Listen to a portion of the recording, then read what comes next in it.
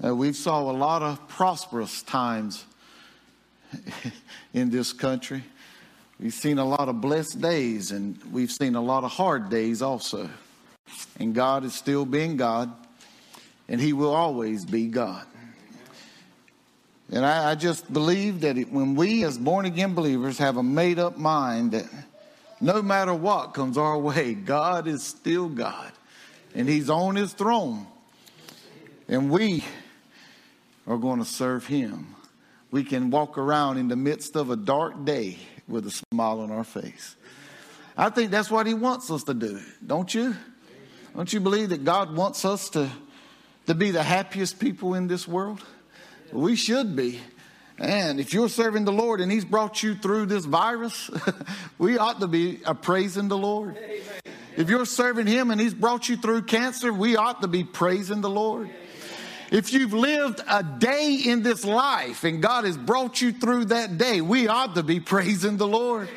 Just to know that God is still God and we're still here and we can serve Him is enough to praise Him.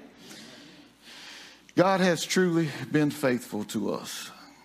And I know this the past year, and I know coming into this new year, we've seen things we didn't think we would see. We experienced things we didn't think we would experience. And we've watched people suffer like we didn't think they would ever suffer. And it seems like there are times when people are walking around with their head hung down like all hope is lost. But I promise you, God is faithful.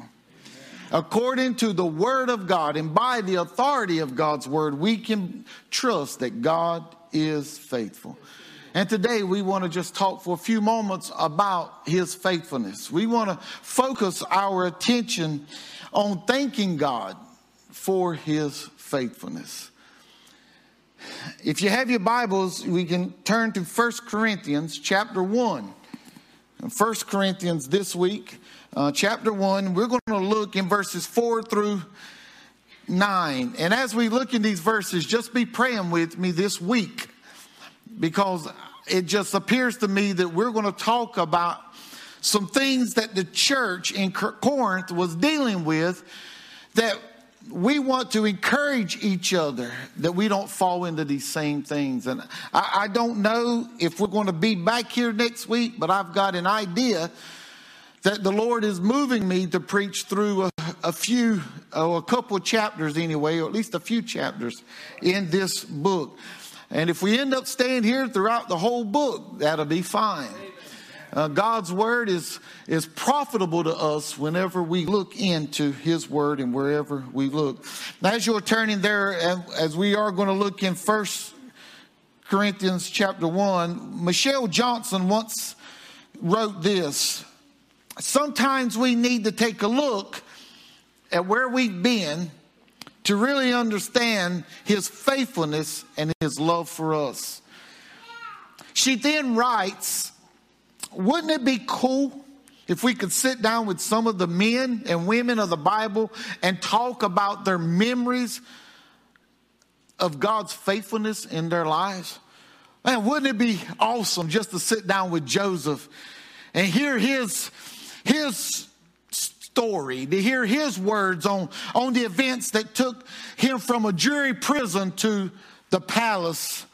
What about if we could talk with Daniel about how faithful God was to him as he was thrown into a den of lions and God kept him?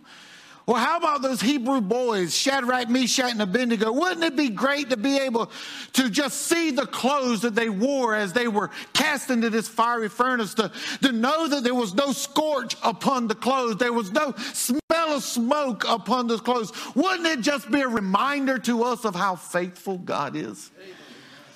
I think it would help us to really thank Him for what He has done. You know, sometimes in the busyness of life, we forget to remember His faithfulness. Well, Paul, as he is writing to the church in Corinth, he begins this letter first by greeting them and then by thanking God for His faithfulness. Look with us in verses 4 through 9. The Bible says, I thank my God always, concerning you for the grace of God which was given to you by Christ Jesus, that you were enriched in everything by him, in all utterance and all knowledge, even as the testimony of Christ was confirmed in you, so that you come short in no gift, eagerly waiting for the revelation of our Lord Jesus Christ, who will also confirm you to the end, that you may be blameless in the day of our Lord Jesus Christ.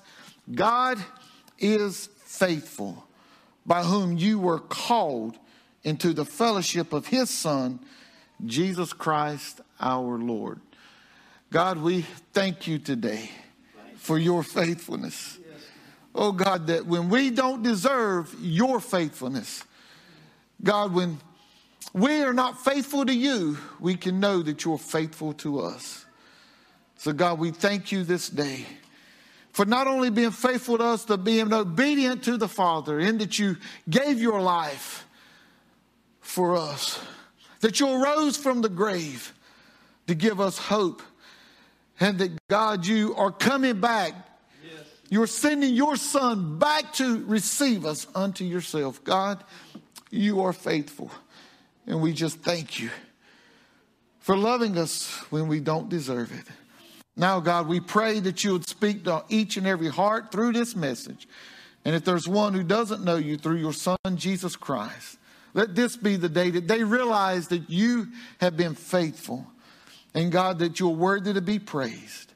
And that they would call out to this day, what must I do to be saved? God, we'll praise you for all that's accomplished. In Jesus' name we do pray. Amen.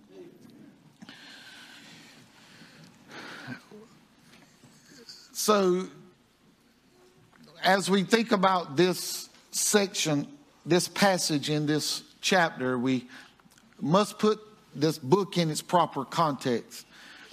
If not, we could take this and run off in directions that just would not so much as confuse us, but that may not be truthful. When we look at the book of Corinth, Paul, the Apostle Paul, he had made his way there. And once he got to Corinth, he was alone. It appears that Silas and Timothy had decided to stay back in Macedonia when Paul left. Now, Paul had been run out of several different cities. So he leaves Macedonia and he's on his way to Corinth. And when he gets there, he meets this couple by the name of Aquila and Priscilla. He finds out quickly that they have something in common. And what they have in common is a trade. And he finds that they are tent makers, which is something that he was very skilled at. And so he begins the talk with them, it appears. And I can imagine as Paul was talking with them, the conversation began with what they had in common. It began with how they went about making tents. But if we know Paul, according to what we see and what we read about Paul, I'm sure the conversation, it turned to Jesus Christ.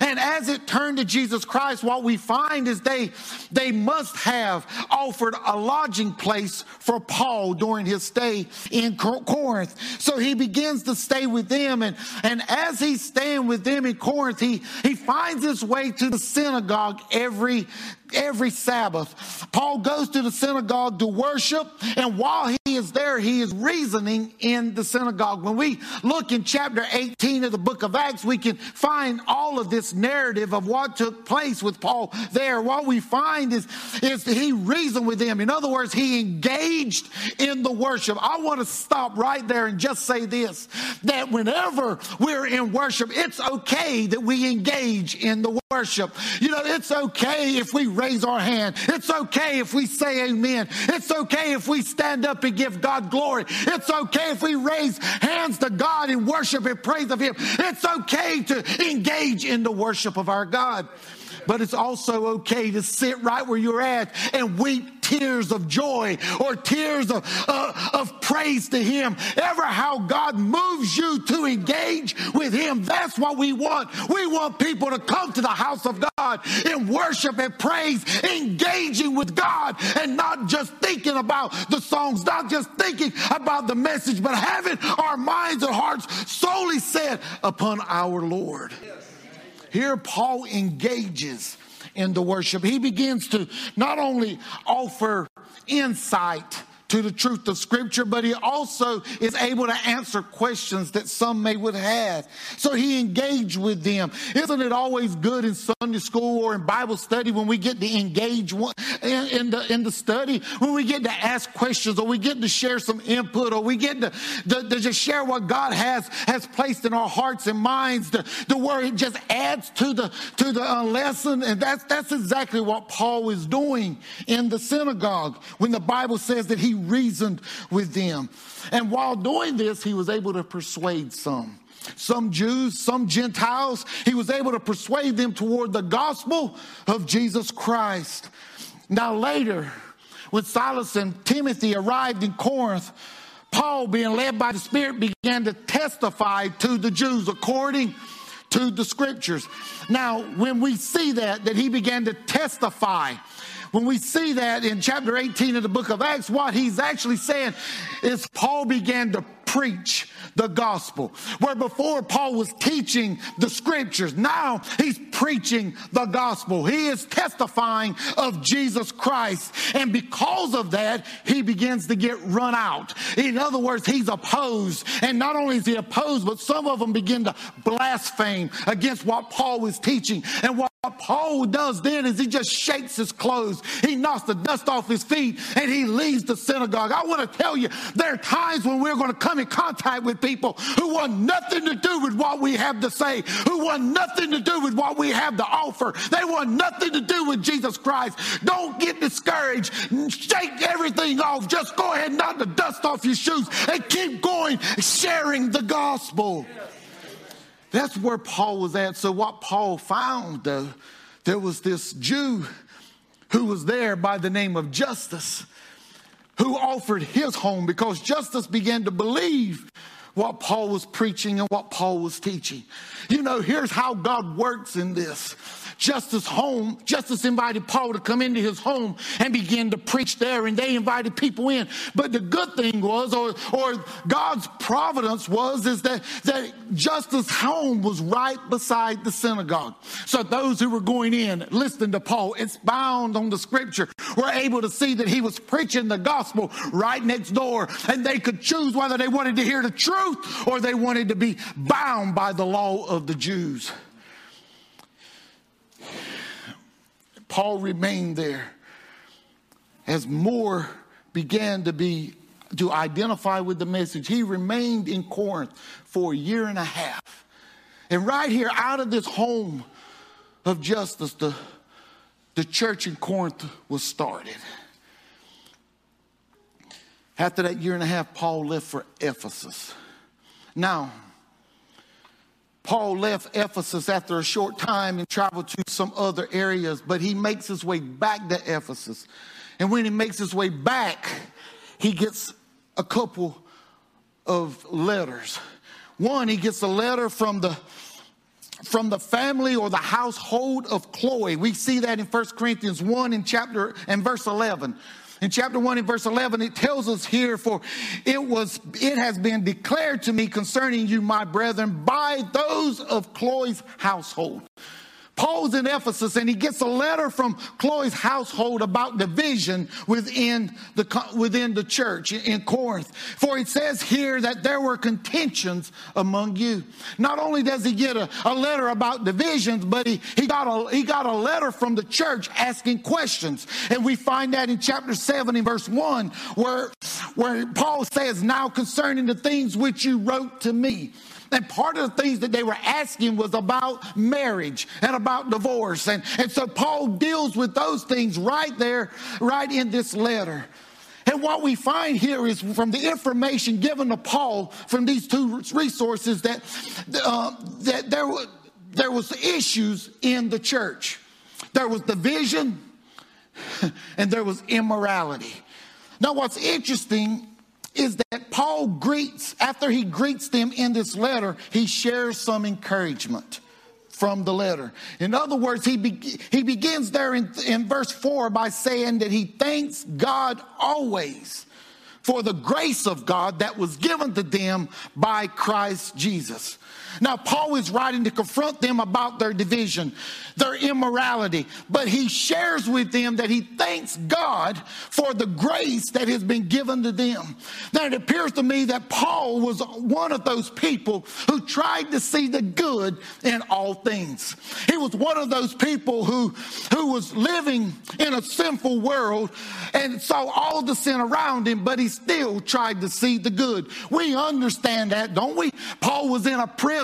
He was in a dungeon, him and Silas chained, and all of a sudden they begin to sing songs to Zion, and as they're singing and praising God, the shackles fell off. God moved. He was at a time where we would have been sad, we would have felt afflicted, but Paul began to praise God even then. And even when he was under house arrest, when he had a different guard every 6 hours coming and chaining himself to him, Paul saw that as an opportunity to write all the epistles that are credited to him from prison. He wrote them while under house arrest. Paul didn't sit there and sulk, oh, woe is me, I've been arrested. No, he saw the glass half full rather than half empty. He saw an opportunity to write the churches to address their needs. But not only that, he saw an opportunity to share the gospel with those guards who were chained to him. Man, while living in this world, we can choose. We can choose whether or not we're going to be positive or we're going to be negative. We can choose whether we're going to see the glass half empty or half full. We can choose whether we're going to give the benefit of the doubt or we're going to just condemn. We get to make that choice, and I'm not sure where you stand, but I'm sure where I stand. I believe God would rather us to be positive while living in this sin-cursed world. And if we serve Christ, we will suffer with Christ. But we've been called to be a peculiar people. We've been called to be different from the world. As followers of Jesus Christ, we should be the most positive people on earth. Even though we're living in a time when the world is saying that there's not much to be positive about, we know that God is still on his throne.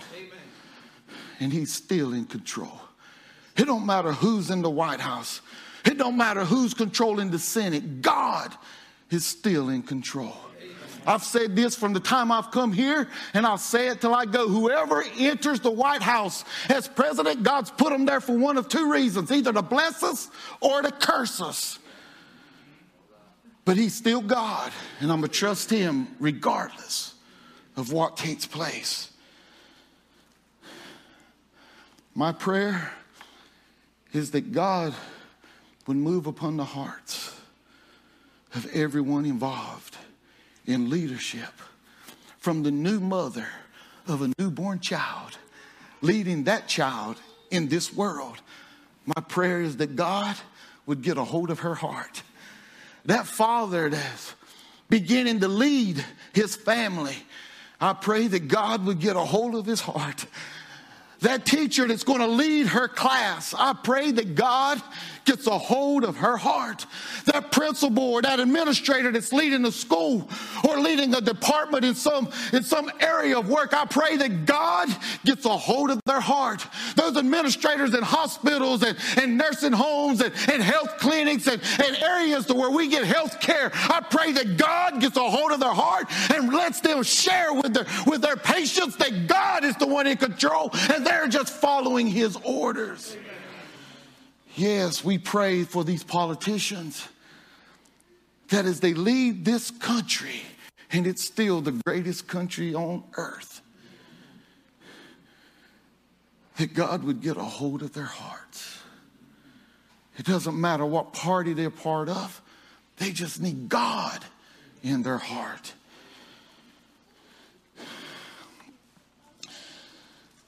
When we look here, we see a couple of things. that Paul tells us to be thankful for. And one is the grace of provision.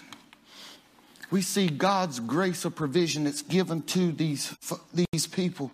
God gave the Corinthian church what they did not deserve. And now keep in mind, this was a church that was filled with division and immorality.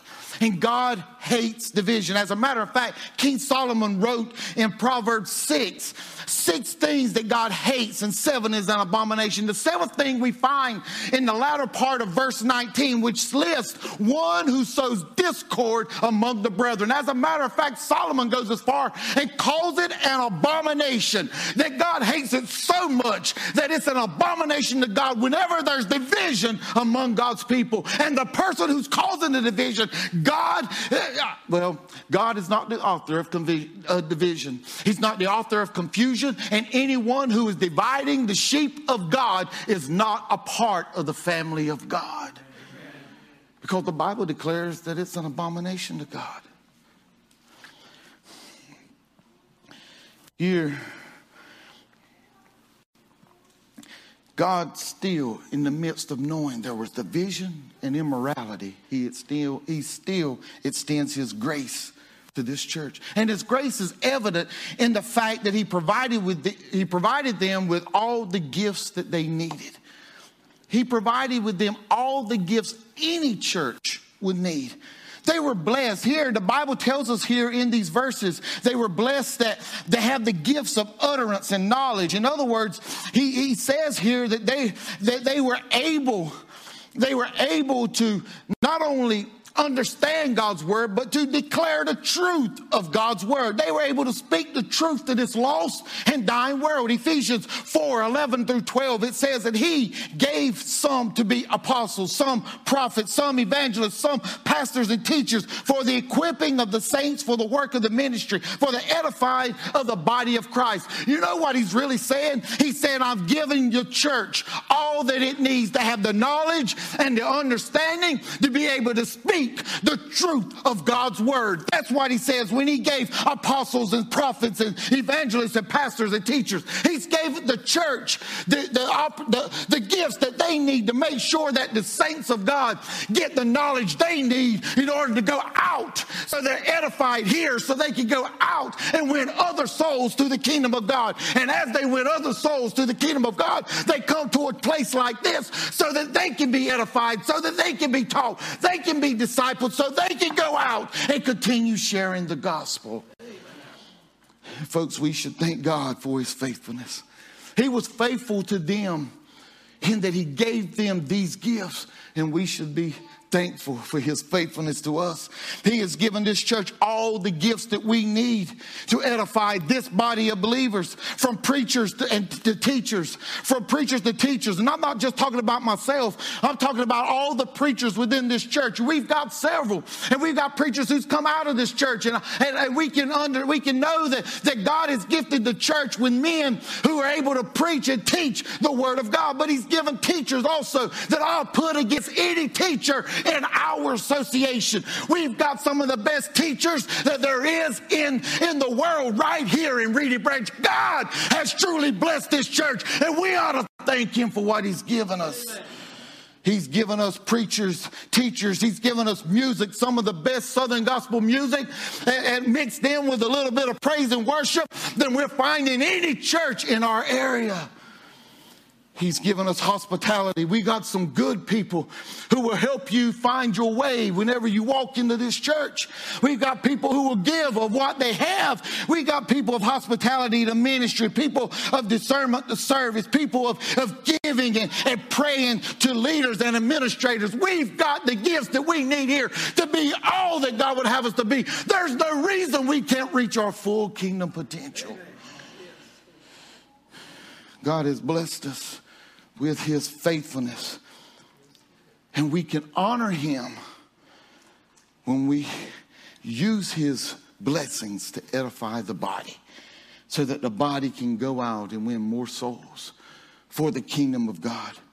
Listen, they were also blessed with the testimony of Christ. In their hearts, the believers, the true believers in Corinth, they knew beyond the shadow of a doubt that they were saved. Now, Paul, while he was in Ephesus, he asked some of the believers there if they had received the Holy Spirit. Now, he wasn't asking them if they had began talking in tongues. That wasn't what he was asking them when he asked that. Well, instead, what he was asking was if they had truly believed in Jesus Christ. Paul knew other teachers had went there.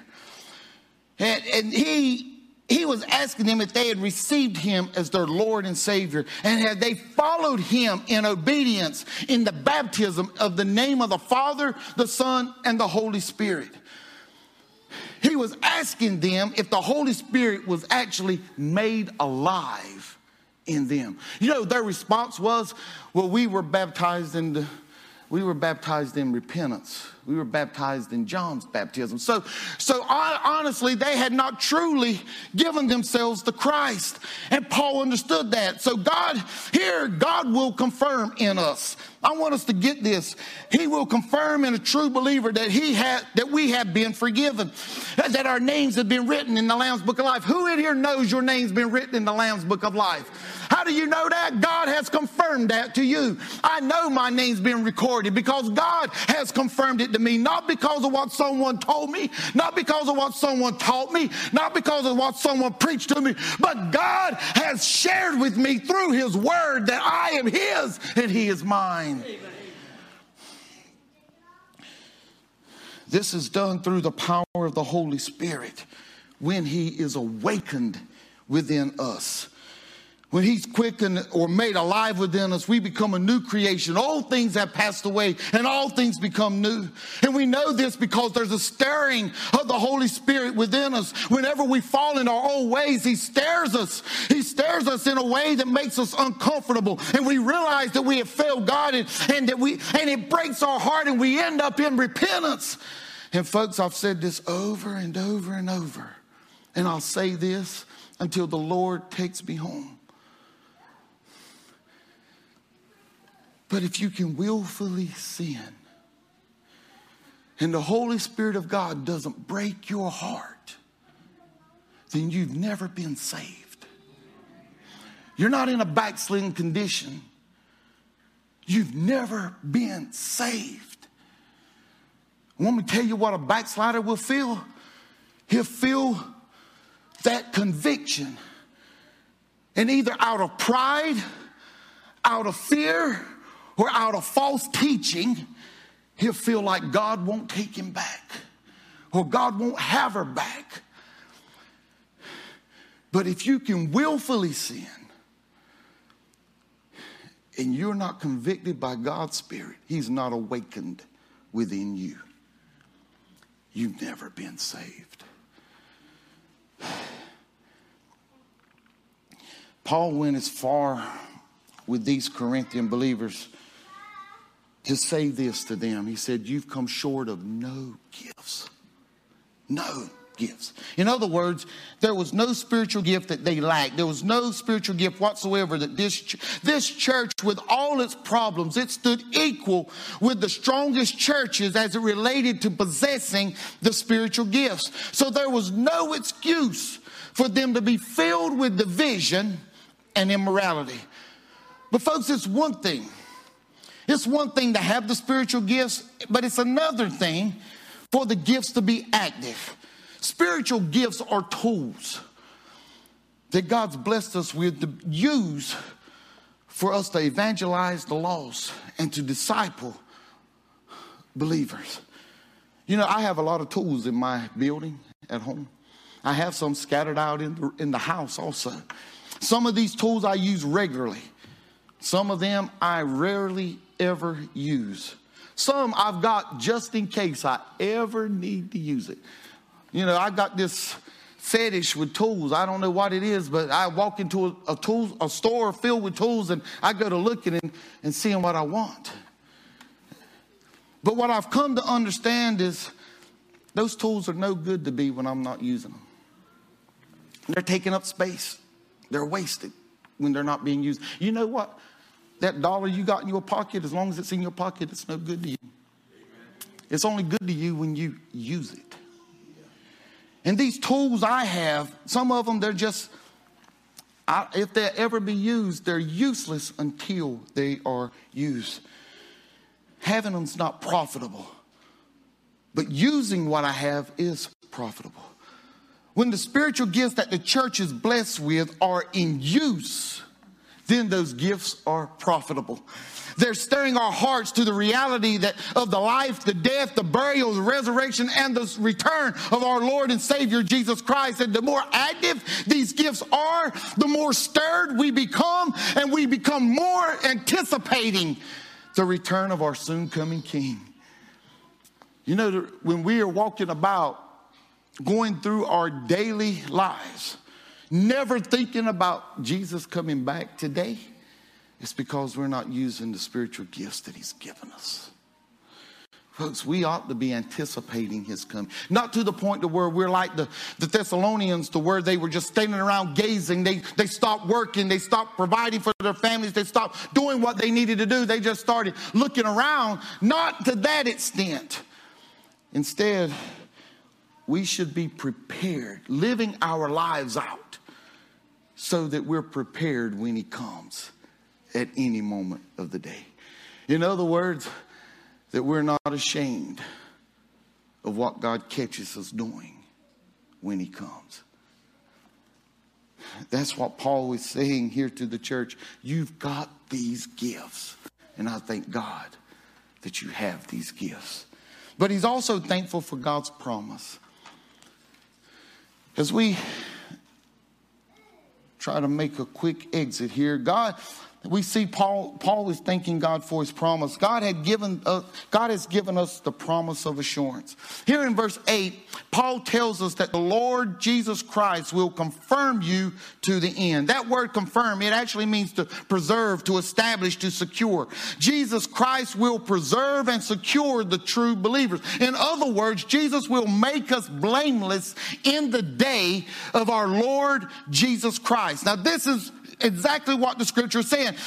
Now, I don't want us to misunderstand this. Those of us who have truly received Jesus as our Lord and Savior, we will stand before him. And at the judgment seat of Christ, we will stand blameless. Now, this will not take place because of what you've done. This is not going to take place because we've been good enough, because we've not been good enough. We can never live good enough on this side of life, in this flesh, to stand before the Messiah, to stand before the Holy One, to stand before the Christ, and to stand blameless.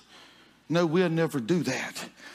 Then how is it we get to stand blameless, you may ask? Well, it's because Jesus left the splendor of heaven. He came to this sin-cursed world. He lived a sinless and perfect life, and in perfect obedience to the Father, he died in our place. He took our unrighteousness and he nailed it to the cross. And when we truly receive him as our Lord and Savior, he places his righteousness upon us. 2 Corinthians 5:21 tells us that for he made him who knew no sin to be sin for us, that we might become the righteousness of God in him. In other words, we have no righteousness. Our righteousness is as filthy rags. Unless we have Jesus Christ as our Lord and Savior, we can never be held blameless or righteous. In this flesh, no, we are not righteous. We are sinners saved by grace. But when our Heavenly Father sees us, something changes. Those of us who've truly believed and received Jesus as our personal Savior, he sees us through the righteousness of his only begotten Son. And therefore, through Christ, we are made blameless. Not in of ourselves, but through him. And Paul is telling the Corinthians, you're blameless. And I thank God that because you are believers. Now he's writing to the true believers in Corinth. There were some who weren't true believers, but he's writing to the believers. And he's telling them that you are blameless in Christ. And they're only blameless in Christ. Folks, we should thank God for his faithfulness. in giving us the opportunity to have fellowship with him also. Look there in verse 9. He says, God is faithful, by whom you were called into fellowship of his Son, Jesus Christ our Lord. Listen, unsaved, when you see Christians fellowshipping with one another and you see them enjoying their time with each other in the Lord, that's what we do. You know, fellowship, it's a Christian word. And if you're not a Christian, you can't fellowship. You can socialize all you want. But fellowship is more than socialization. Fellowship is more than socializing with your neighbor. Fellowship is having this common bond in Jesus Christ. And though we may be in conversation, the conversation moves toward Jesus Christ. That's when you're having true fellowship with someone.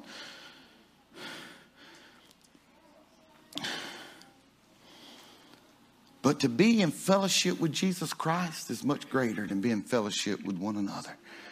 To be in fellowship with Jesus Christ is to become the adopted child of God. Romans 8:15 through 17 says, for you did not receive the spirit of bondage, again to fear, but you received the spirit of adoption, by whom we cry out, Abba, Father. The Spirit himself bears witness to our spirit that we are children of God. And if children, then we're heirs, heirs of God and joint heirs with Christ. Indeed, we suffer with him that we may be glorified together. And God has no desire for this to be a temporary thing. God is calling us into an eternal fellowship with his Son, our elder brother. Jesus is the only begotten of the Father. But you can be joined with many of us as an adopted child of God.